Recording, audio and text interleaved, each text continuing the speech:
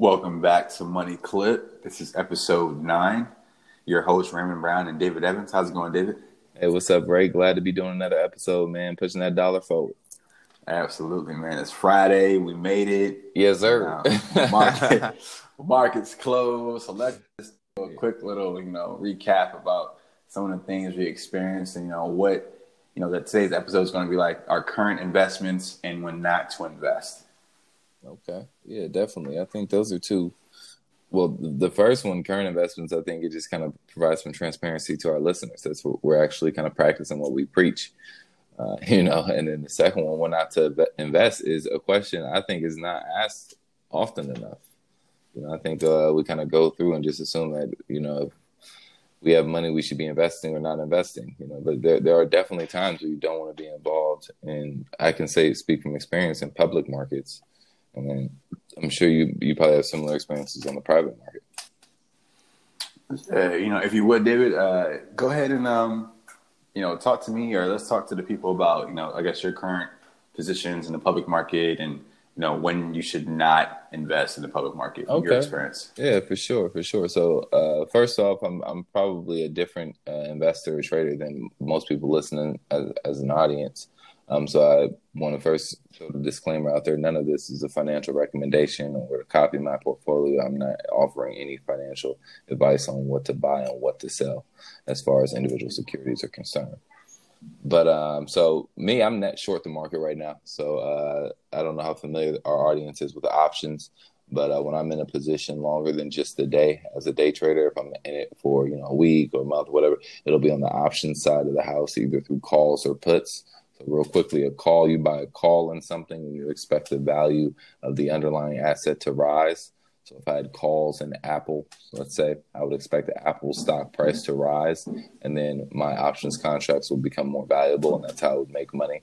If I have a put in something, I am expecting the underlying asset to fall. So if I was buying a put on Tesla, it'd be the equivalent of shorting Tesla. I would be expecting Tesla to go down, and then my put contracts would gain value. So that's just a quick overview. I'm sure me and Ray will do a complete podcast on options and the power of leverage sooner or later. But so my current investments, I'm only in 4 positions over this weekend. I'm in IWM, which is the ETF that tracks the Russell 2000 stock index, which is the U.S. stock index that tracks the mid-cap companies in the U.S. And I'm in January 21, 132 puts. So I'm expecting IWM or the overall market to go down. So those increase in value. Okay, I am in. Those are currently flat, by the way. I entered that investment today. So I'm up 50 cents, actually. I'm looking at my screen. I'm up 50 cents. I am in a Kodak January 2021 $2.50 put. That's courtesy of Ray, actually. He put me on to this back when they were trading at $35 a share. That's when I shorted them. And today, I'm going to type it in real quick to get you guys a live quote. Today, they closed at $14.88. So I'm up just over $21 in that delta on that position. I really don't like talking about dollar amounts as far as profit and loss. I think it's much more effective to think in percentages and points for long-term investment and trading success. But for the sake of our audience, I'm up just over $1,200 on that short. And that was a net investment of $107. So that played out very nicely. I'm also in SQQ March 21 $5 calls. SQQ is the ETF that rises in value as the NASDAQ falls in value. So it is what's considered a bearish ETF. I'm expecting the NASDAQ to pull back in the coming weeks. So I'm in those calls at a cost basis of $1.80 per contract. So that's $100 and $180 per contract on those. And my last open position is VXX January 21 $55 calls with a cost of $2.26 per contract. And that equates to $226. Okay. So those are my only open positions as far as swing trading is concerned right now. And if you're listening to this and you listen to some of the other podcasts, you're probably like, well, where is your VOO or your SPY or things like that? It's because I use a market timing strategy to be in and out of the markets. And it's the hardest way to learn how to trade. That's why I don't actively push it on our podcast, right? Because as you know, people kind of will treat it like a get rich quick thing. And you're going to take a lot of lumps when you're learning how to do that. So it's just not something I push, but if you are interested in it, I'm sure me and Rick could talk more about it. And then just my final investment right now, 1 day trade today. I will give you dollar amounts for this. I was long the NASDAQ futures, made 11.25 points, which equates to $190.50. So that's kind of my wrap up on my current investment slate from the stock market perspective, Ray. Oh, nice. Okay, so you gave us a lot of information. So from my understanding from what you just mentioned is that you're not only long in the market, but you're also short in the market. You like to do the option play where you can do a call or a put. And for the call means that you expect the company to increase in value. And then with the puts, you expect the business or the company to decrease in value, right? Excuse me. Yes, that is correct. It's really quite simple. And I always advise everyone to keep their investing as simple as possible. Like I believe I could explain my strategy to a fifth grader. You know what I mean? So, it's that simple. I don't do a whole lot of hedging or arbitrage or any of that kind of stuff because I'm doing all this to make money. I'm not doing this to sound smart or to look technical or to sell a course, right? I'm doing this to make money. Calls, it's going up. Puts, it's going down. So I'm actually net short the market just because the things I have calls in only increase in value when the market comes down. So from that perspective, even though they are calls, they'll increase in value because the underlying assets are things that short the market for me, right? So that's the only kind of caveat you have to watch out for. Make sure you know what you're buying a call in, because just because you have a call and it goes up doesn't mean you necessarily make money, or so you got to make sure you know what the underlying thing is tracking, so you don't buy something you're not really sure what it is that you just bought. But yeah, that's the nail on the head, right? Okay, cool. Like you said, we're going to go into further detail in later episodes explaining the type of strategy and what you can actually do in those type of positions. Absolutely. So I'll inform the audience about some of my current investments in my portfolio for angel investing. Right now I'm at least over 50 companies. Ooh, man. Getting to it. Yeah, 50 companies. And this has been over a span of maybe 2 to 3 years. So I'm doing okay. So the goal is to, get to at least 100 companies before 2022, maybe the end of 2021. This is my perspective and how I see it. Like I said before in an earlier podcast, this is the only time where diversification is going to work in your favor, because you have to understand that the risk in angel investing is very, very high, and most of these companies do fail. So what you want to do is you want to kind of put your money in multiple companies, these companies you believe in, not just any company. It took me a lot of time to find 50 companies within 2 to 3 years, sense of, possible faith and understanding in.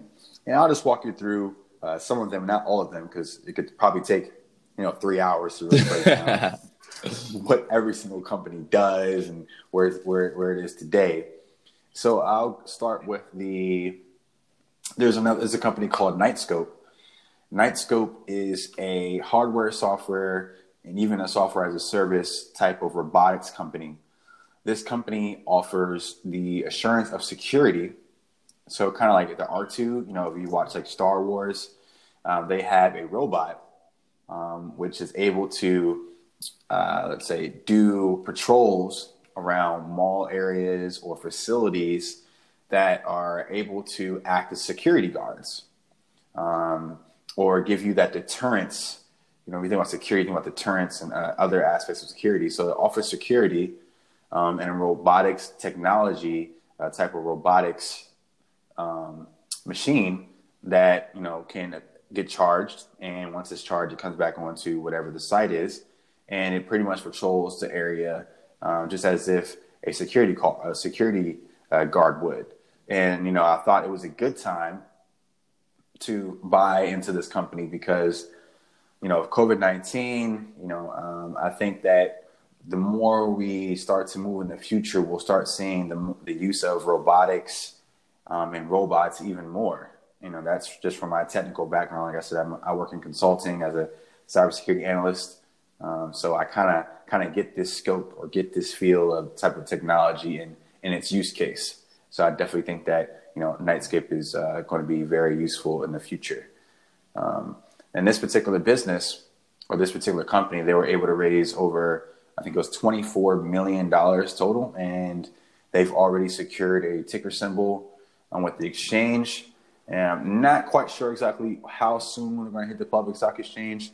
I'm still waiting on further information. Those things can change at any moment, especially when you think about the companies like WeWork and Airbnb, some of the things they might have had issues prior to trying to go IPO. So that's one company. And then we have Immersed. Immersed is a software as a service, VR type of technology, virtual reality. And this company is very, very, all the members, and when I talk about the top three, mostly all the members on this team are technically sound individuals. The CEO scored the highest you can score in the mathematics section of the SAT. Went to a very reputable university. Very, very smart, intelligent guy. And what really kind of sold me with the technology, but granted the revenue is not the way I would like it to be, but the valuation was reasonable. It was $10 million. Let me say the valuation of the Nightscope. So Nightscope was a little expensive, more than I would like. I think it was close to around 800, few million, hundred millions of dollars in that particular round. But that's one of the companies I said, I think it has the potential to do something, and I'd rather get some money in than none. So back to Immersed. Immersed recently is in partnerships with Facebook. And if you're tracking Facebook is trying to stay relevant, and they're looking for businesses that they can either acquire or be in partnership to kind of help their business move forward. So they launched their technology on the Oculus. Oculus is a hardware device that allows you to experience virtual reality. And Immersed plans to create applications for other type of hardware devices that also support virtual reality. So that was an easy investment for me. It was just shy. It was actually $1,000 investment for that one. And then we have Rentberry. Rentberry, I invested. It is a very early round. They have a lot of support and backing. When I think about following the money, they have a lot of support in this space. I was able to invest at a $7 million valuation with a 30% discount. I was able to get in on the early bird terms of that particular round. And I invested about $2,150 in this company. And there's a couple of things that I considered in this investment. The first thing it brought me to was a very more user-friendly, scalable version of like an Airbnb, if you will. Except this time, the founder in this business, double major, very technically sound individual, even had a cryptocurrency that could be used on his platform. So basically with this platform, it is a rental service platform that, provides flexible rent prices. And what I mean by flexible, so for example, let's say you have a place you want to rent and you have potential tenants. The tenants or the potential tenants, they can bid on how much they want to pay for the rent. And I thought that's ingenious because right now during COVID-19, it doesn't really seem like people are really renting or using Airbnbs. But if they have the opportunity to bid against a price they think is fair and the owner of the property can agree on a price, then there you go. Now this reduces the possibility of locations or homes not being rented out and the owners losing on money. So I thought it was a great valuation. I thought the CEO was really good. And they just recently closed a round, and it was over. And the round that I invested in, they raised over $2 million in that particular round. Oh, wow. That's a really interesting. I saw you talking about that on Twitter. That's a really interesting company, man. Fascinating business model. Yeah, I really do. I really do like it a lot. And I've already talked to you about the trust stamp, in the previous episode. So those are just a few of my, 50 companies that I'm invested in right now, and they seem to be on track to do very well in the short term and possibly even the long term. And, there are certain circumstances, when I think that it's probably not the best time to invest. And I think when it comes to angel investing, sometimes I feel like there's waves. And what I mean by waves, there's certain type of ideas or genres or aspects of technology or businesses that seem to oversaturate the market. And that could be a problem because a lot of those businesses are going to be losers and not that many are going to be winners. So you kind of want to spread out your investment pattern. So I wouldn't say invest every single month. Maybe you scan the market 2 months at a time, 3 months at a time. And with that, you can look at the companies that are available. But once you start seeing repetitive companies just dealing with real estate or dealing with cryptocurrency, or dealing with, let's say, like your Ubers or your Lyfts type of similarities, and maybe you should, continue to build up that cash on hand or that bank account. So when you do see a company you really, really like as being innovative and they're doing things that are really going to help progress the future, you'll have enough money to do so. And what's interesting is, even though we are in a pandemic, a lot of venture capitalists aren't really investing as much, but in the crowdfunding arena, they've invested more than ever before. Can you explain the difference real quick, Ray? Sorry to cut you off there. Could you explain, just for the listeners and myself, the difference between crowdfunding and venture capitalism and how the two overlap and how they're different? Yeah, so basically there's like a firm that has tons and tons of money, in the millions. And they usually, if you can Google it, for example, like the Sequoia, when they invested, I think it was over $500 million or 500,000 or 500 million they invested in Google back in the early days of the Silicon Valley internet, bubble boom, whatever you want to call it, time. Now, the venture capitalists are known for having lots of money, and sometimes businesses are kind of not afraid, but they kind of question the idea of getting money from venture capitalists because they have so much money, they can kind of almost dictate the terms in the sense of what they want their equity and their securities to really entail for them.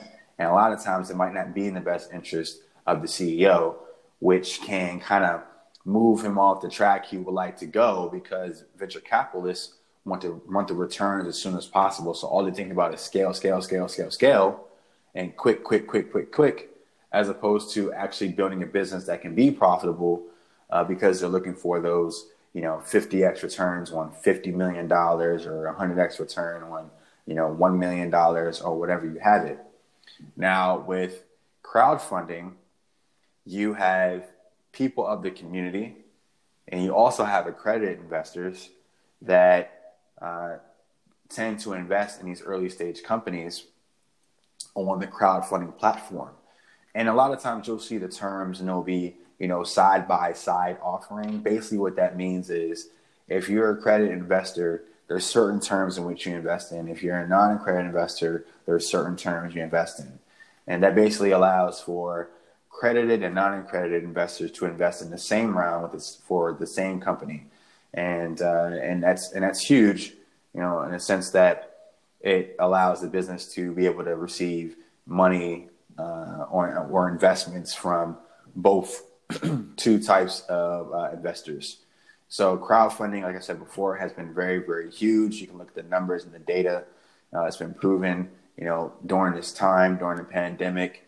A lot of people aren't investing as much in the public market, but they are, instead of investing in the public market, they're thinking it's more safe to invest in the long-term projection of a business, which would be very, very long-term, 10 years or 7 to 10 years investments, which would be an angel or early stage company investment. Okay. So that clears it up for me, man. That was something I was always confused about, the differences between a crowdfunding or venture capitalism and how they fund companies differently.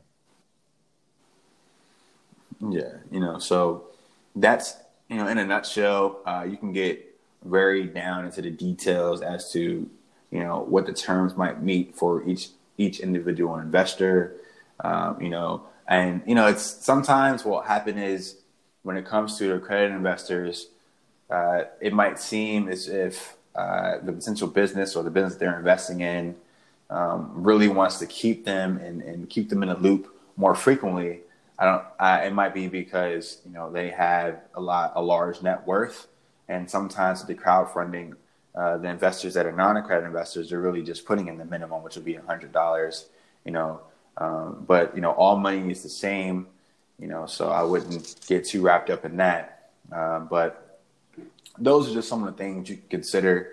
I don't really think there's necessarily anything else, to not invest. The only way I would say is not invest if you're not completely comfortable with the business. If the numbers don't match, if there's like a lot of shadiness. The previous CEO or the co-founder had 5 or 6 businesses and they all failed. Or, their business, you're not able to get in contact with the CEO.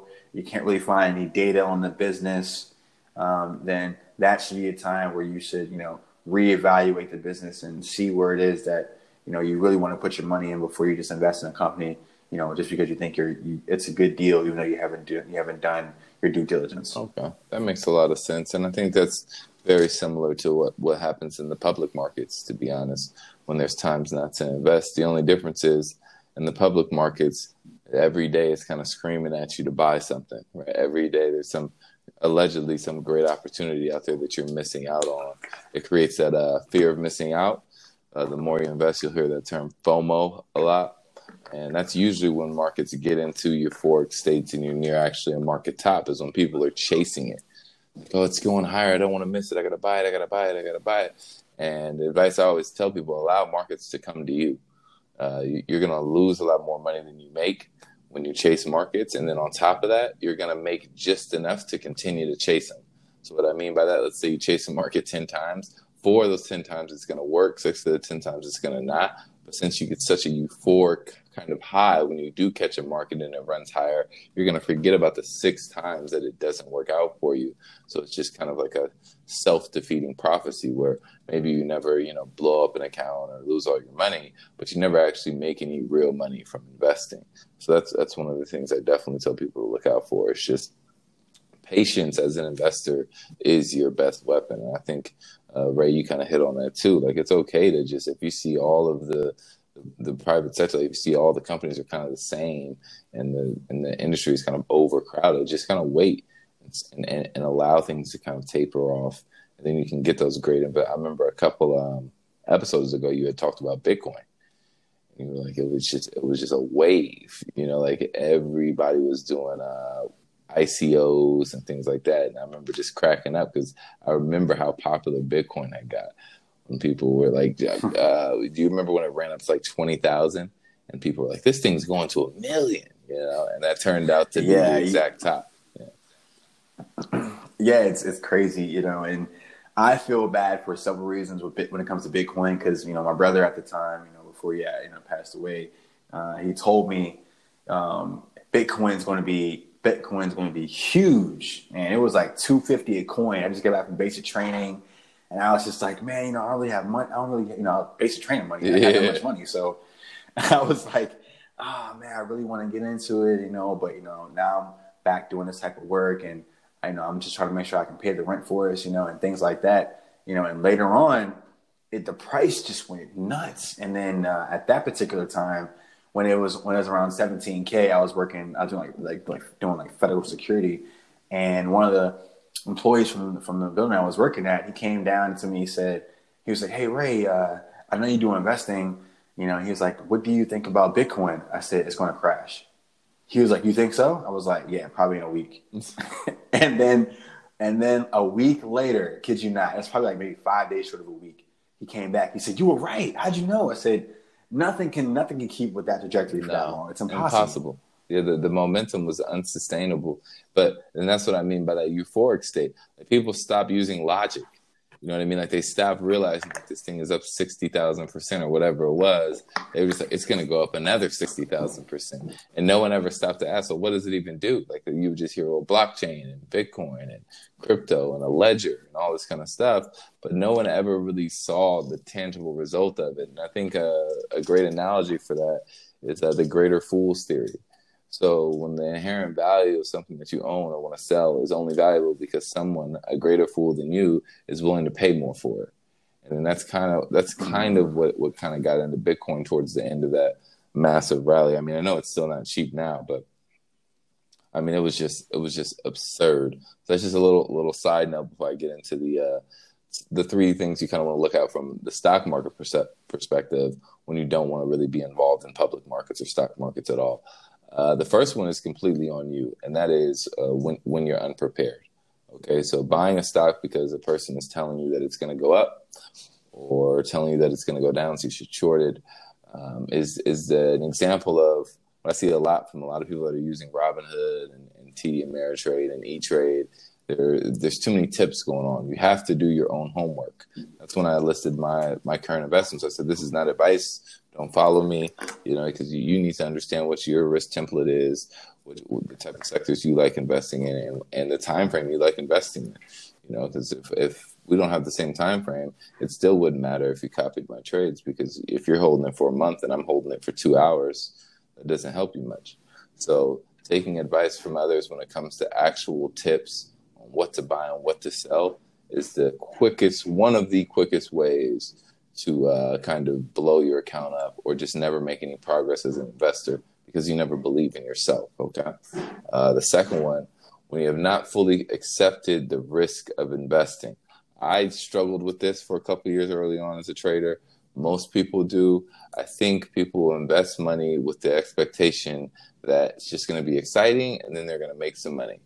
But losses are very real when you're investing, okay? But it is also the only means where you can either jump tax brackets or create the type of life that you want for yourself, right? It all comes from investment. That's any kind of investment, private, public, real estate, selling shoes, opening a business. Anytime you're investing in something with the end state being that your dollar is going to appreciate in value, that's the premise of an investment. So, and one thing that I've definitely noticed, there is a lack of risk acceptance. People just expect prices to always go higher. And markets, both private and public, go up, but they also go down. Companies lose value, companies gain value. And only one side of that is ever talked about. And that's usually because people always feel like they have to be in the market. So if you bought the VOO yesterday and it was down today, you'd be like, oh, that David got on that podcast doesn't know what he's talking about. But why is your time horizon for investing one day? Why did you expect to go from not investing to investing and be successful in 24 hours? That's illogical behavior. You wouldn't go to med school and expect to be a doctor in a day. You wouldn't go to law school and expect to be a lawyer in a day. So, and treat your investing the same way. Take full accountability of the risk that is involved in investing. And ironically, that will actually set you free to be the best version of an investor for yourself. Okay. And then the last one that I like to always kind of beat on the head with myself, and then with people that ask me about, the stock market and, hey, what should I buy? What should I sell? And whenever you want to make quick money or get rich quick, run. You're doing something wrong. I don't even know what the something is, but if you're looking for a home run, usually you're just going to strike out. So investing is a skill that is developed, like learning how to play a sport, learning how to play an instrument. It requires long-term commitment for long-term success. So you have to commit to it the same way you would commit to graduating college or being great at your chosen career field or bettering yourself in some other way, whether it be through an exercise routine or a diet or a positive habit like meditating every day or something like that. So Investing is the exact same way. The what you will get out what you put into it. And I think there's a lot of terrible stuff. Me and Ray talk about this a lot offline. There's a lot of bad things out there that are telling you invest this $500 and you'll make $50,000 in a month. Invest this $5,000 and I'll make you a millionaire. And all of that, if it sounds too good to be true in the markets, it probably is. Because if someone actually does have a system that could turn $500 to $50,000, why would they only be charging you $39.99 to do it? It's probably because they make all their money selling you the system. So take accountability and don't chase the shortcuts. Don't trust the gurus. Don't buy a bunch of courses. Don't overload on, YouTube videos and all that stuff. Do your homework, you know what I mean? And I think that's what me and Ray are really trying to do with this podcast, you know what I mean? I don't want to talk for them, but just educating the public or what very little knowledge we have about, the process of actually investing responsibly, but also receiving some very nice returns. And both of us have talked about some of our returns in public and private markets. But yeah, Ray, those are three things that I think can always be at the forefront of your mind. If you're feeling any of those, if you're unprepared, or you haven't accepted risk, or you're just trying to make a quick buck, those are all signs that you should not be involved in public markets. Right. David, thank you for that, because I completely agree. And a lot of these things, directly correlate with the private sector. To give you an example, if you follow WeWork and saw how their valuations after round just got pumped up. And when it came to IPO, their value just decreased in the billions massively, like billions and billions of dollars of potential or current valuation was decreased. So you can imagine the investors that got in at the later rounds and, pretty much got wiped out and their investment just turned to zero. And the people that kind of only made out in that were the people who invested in early on, and that's a lot of times you have to really think about your strategy when you think about, and that's another when I put emphasis on, being prepared, because before I invest, I'm prepared for the potential outcome, whether it be an early stage or whether it be a Series A or a Series B, because all those have, their pros and their cons, and I think in a nutshell, that's pretty much everything that's really relative to, our current investments, the do's and the don'ts, when it comes to thinking about when you want to make your investment.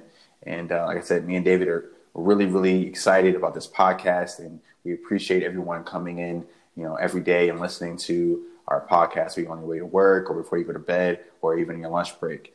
And if you have any questions at all, feel free to email, moneyclippodcast@gmail.com, or Twitter, Facebook, or Instagram. And, if you're interested in trying to figure out how day trading works, David Evans has a great YouTube channel. He's putting out content every single day in addition to us coming together and making this podcast. So I would definitely suggest, continue to educate yourself. Don't rush the process and learn as much as you can. Absolutely, man. Couldn't have said it better myself, Ray. Absolutely. All right, everyone, take care. Thank you for joining Money Clip. Yes, sir.